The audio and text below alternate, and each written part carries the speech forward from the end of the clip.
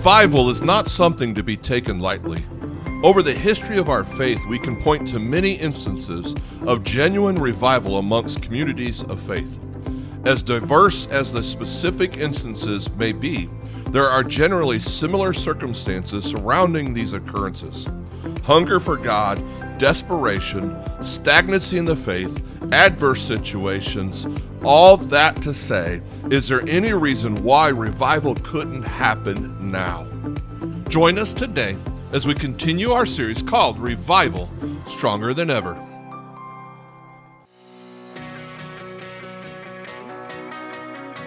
Life has its ups and downs. Life can be fun. Life is sometimes hectic. And life is full of choices. Welcome to Venture, the podcast that brings the biblical truth to the ventures that we face in this world and live in today.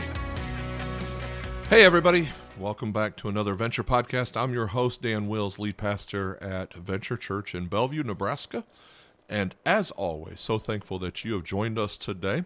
We believe you are where you need to be at this moment in time, and we are praying that God will give you a reason and purpose of why He has you where you are.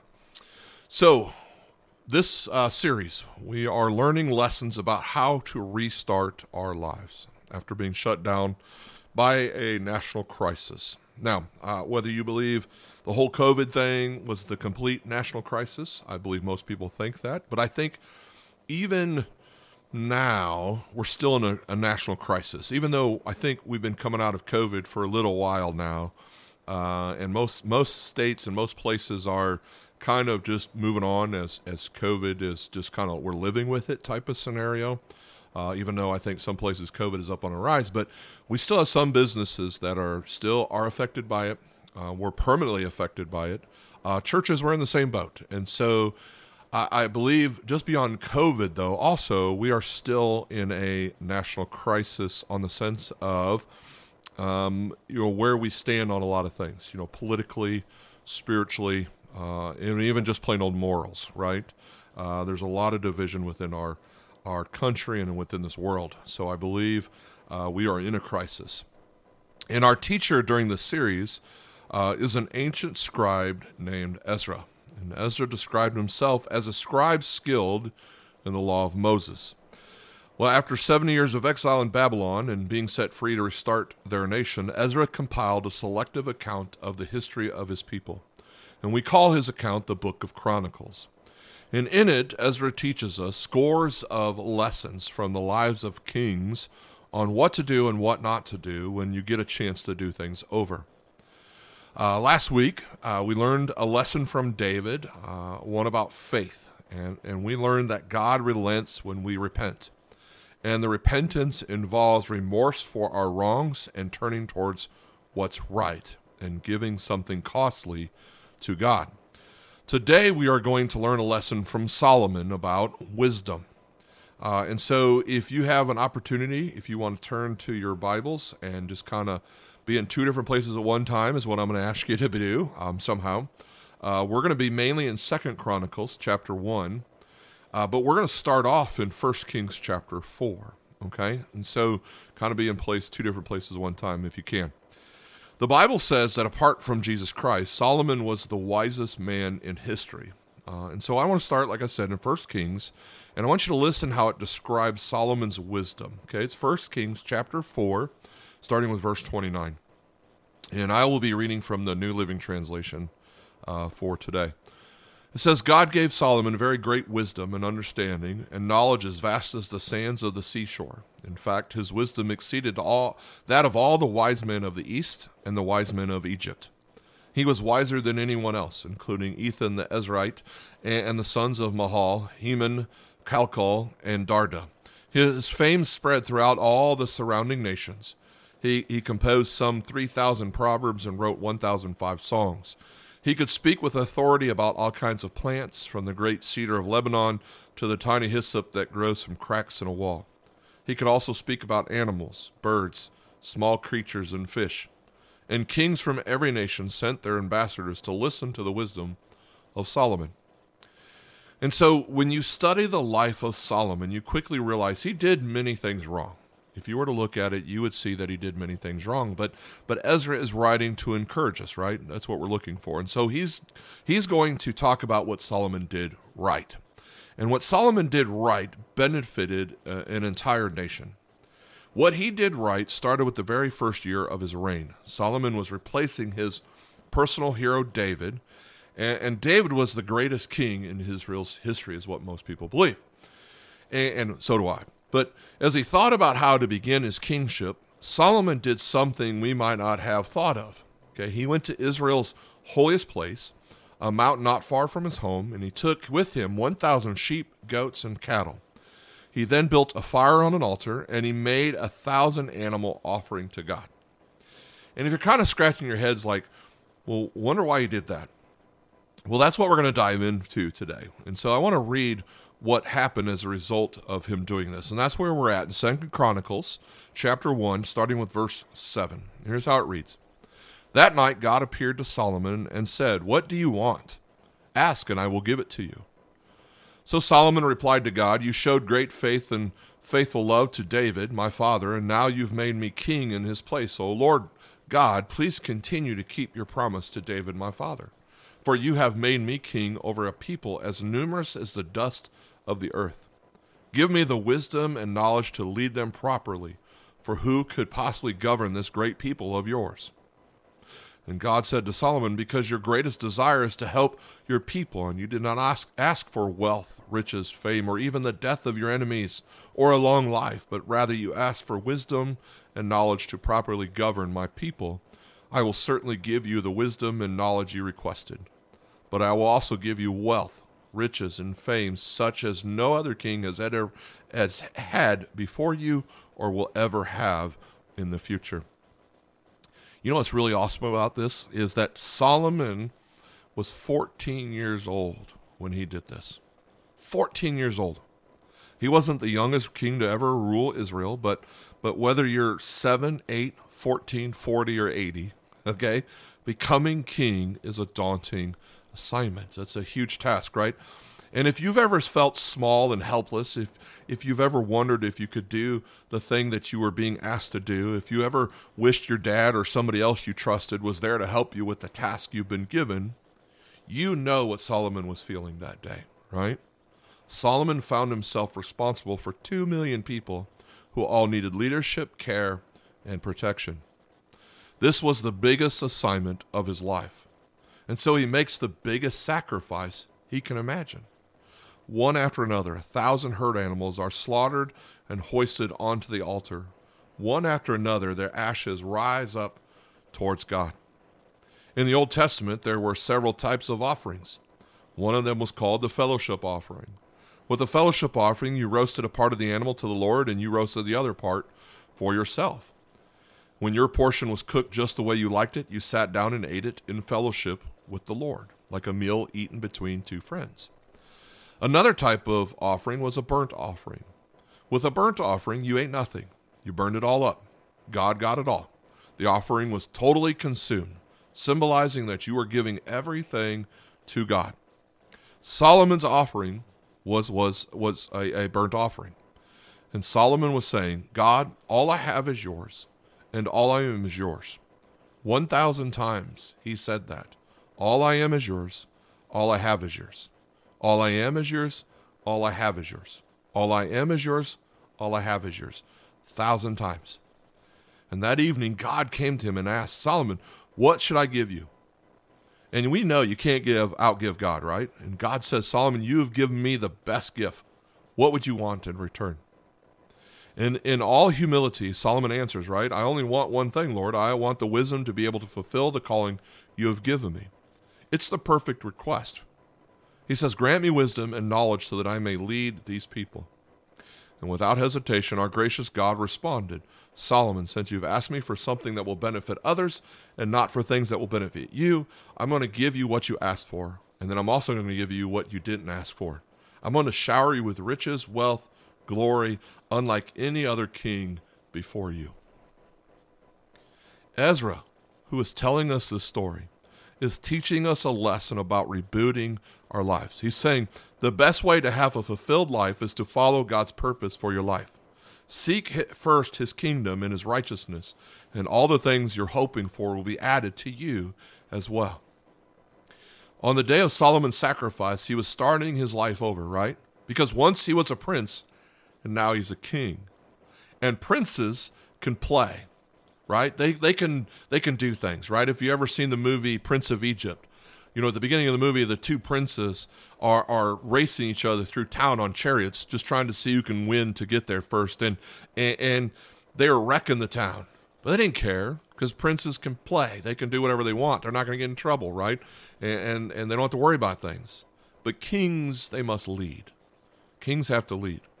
So Solomon asked for this incredible thing called wisdom, right? And there's a big difference between wisdom and knowledge, right?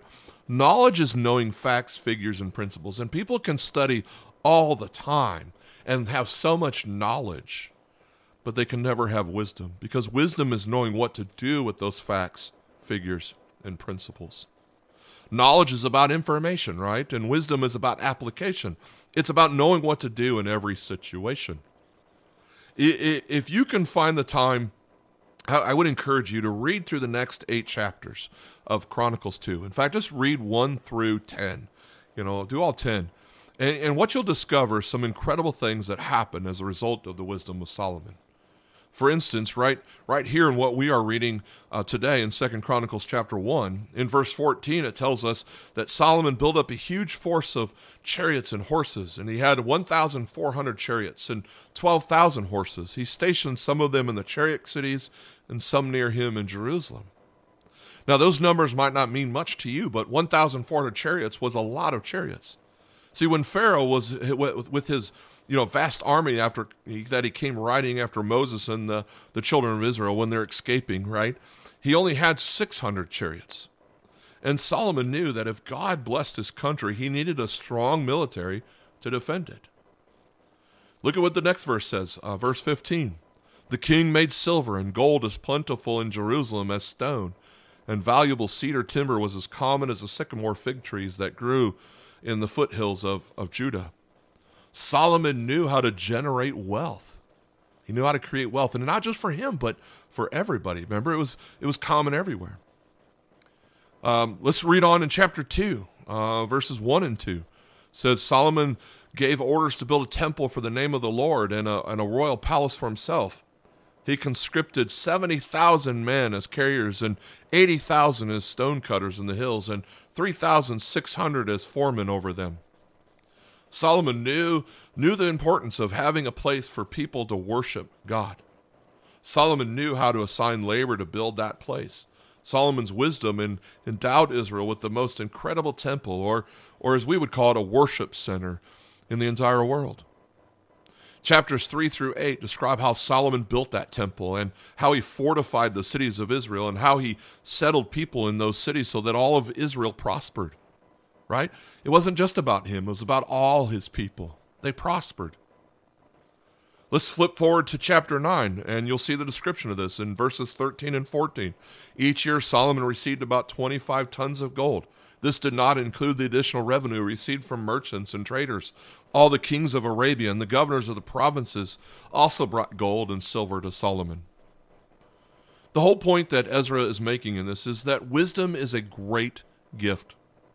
Israel experienced fantastic blessings as a result of Solomon's wisdom, right? Israel became the wealthiest nation in the world, right? Her people enjoyed safety in all their borders. And the whole world experienced blessing as a result of Solomon's prayers. It wasn't just about him, it was about everybody. Solomon was wise enough to know that his wisdom couldn't accomplish everything, though. So this really, really wise man spent some serious time in prayer. And chapter 6 contains an incredible prayer by Solomon. And then in chapter 7, it contains God's response to Solomon's prayer. This response may be the most famous response to prayer in all the Bible. Maybe. There's a lot of different responses to prayer, but this has got to be one of the tops, right?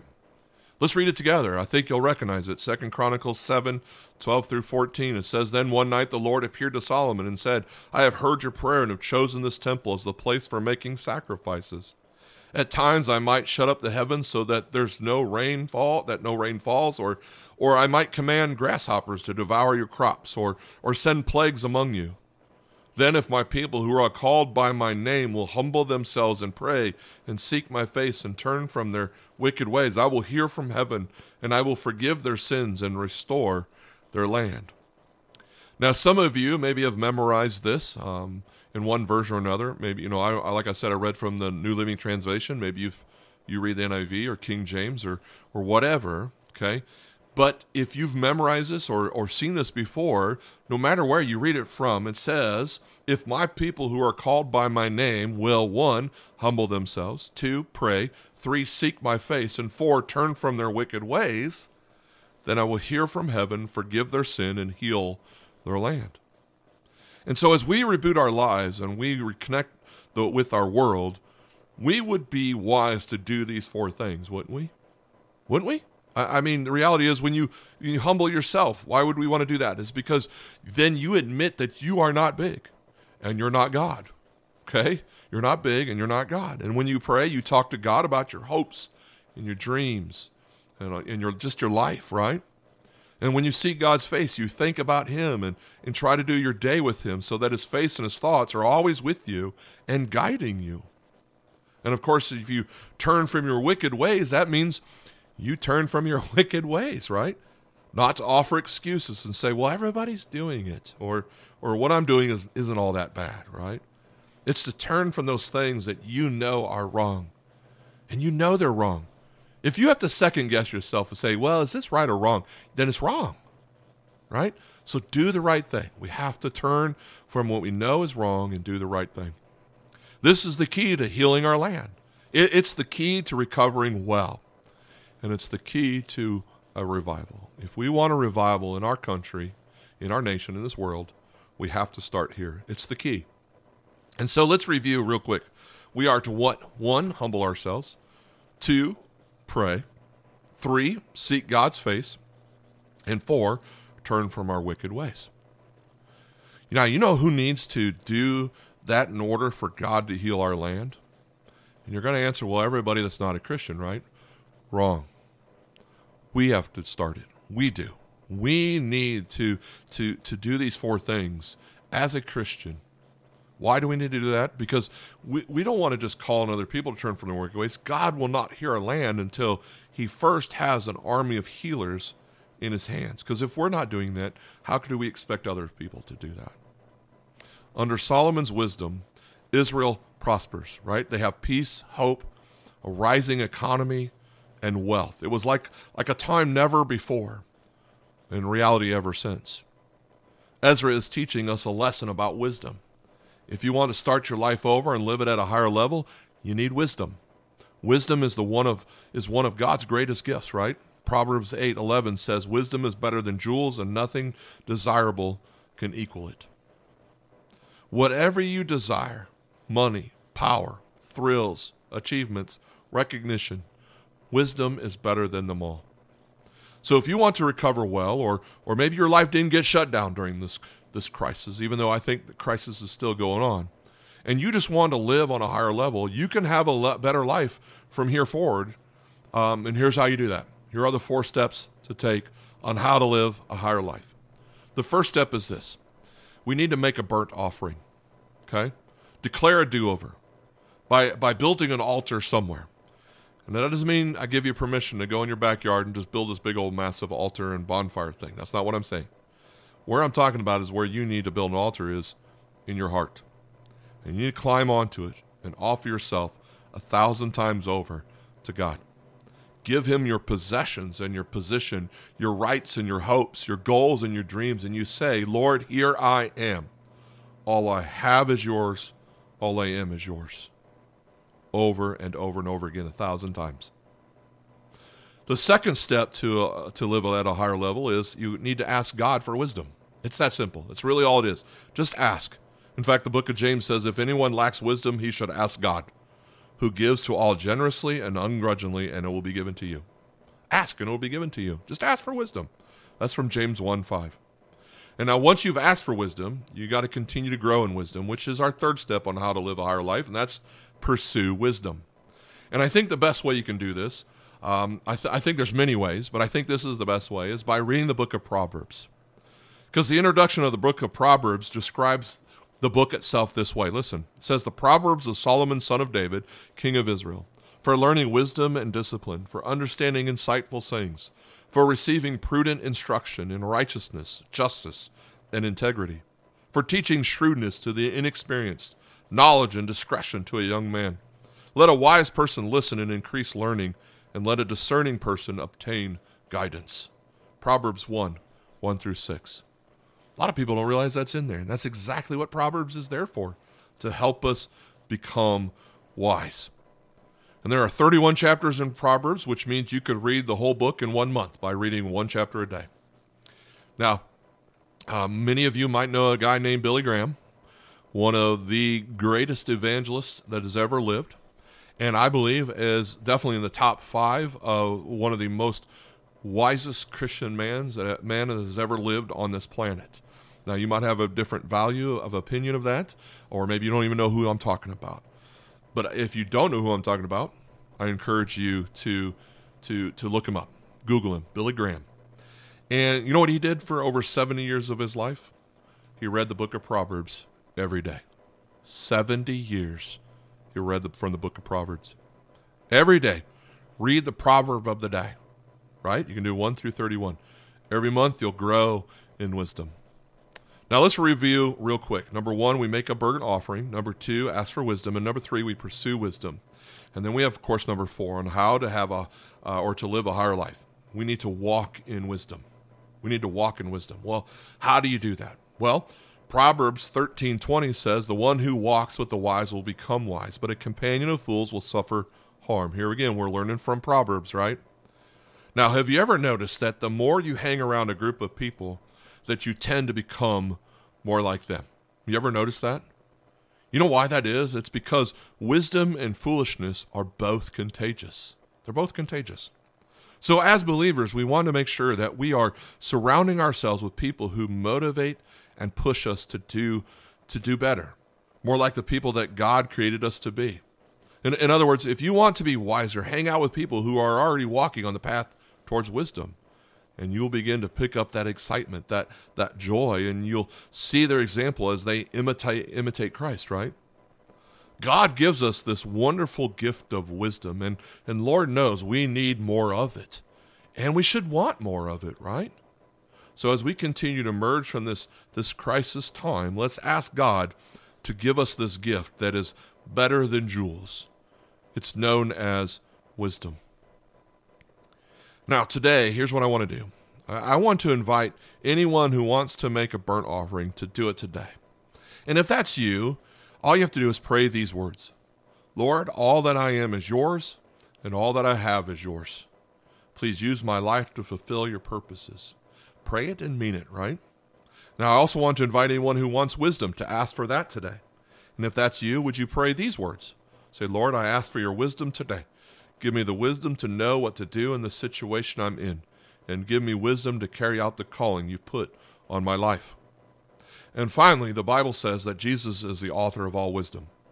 If you've never surrendered your life to him, I invite you to do that right now. You can become a follower of his by praying this simple prayer. You say, Lord Jesus, I admit I'm a sinner and I need a Savior. I invite you to be mine. I want you to come into my life and live your life through me.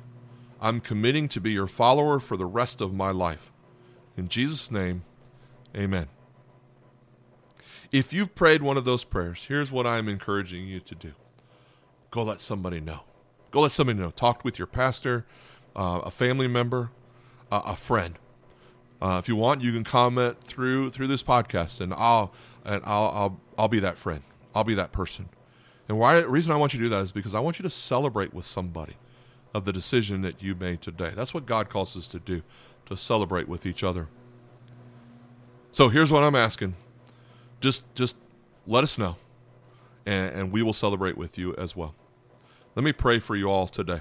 Father God, thank you so much for just being with us today. Father, thank you for the words you give us through Solomon about wisdom, what you teach us through Scripture. Father, I just pray that you'll just be with people as they made decisions today, And Father, just continue to bless, guide, and lead us. I pray this in Jesus' name. Amen. This concludes another episode of Venture Podcast. I hope you enjoyed today's episode, and my hope is always that you'll join us next week as we continue in our series called Revival, Stronger Than Ever. If you'd like to know more about Venture Podcast and Venture Ministries, or you'd like to help support us financially, please visit us at venturechurch.ch.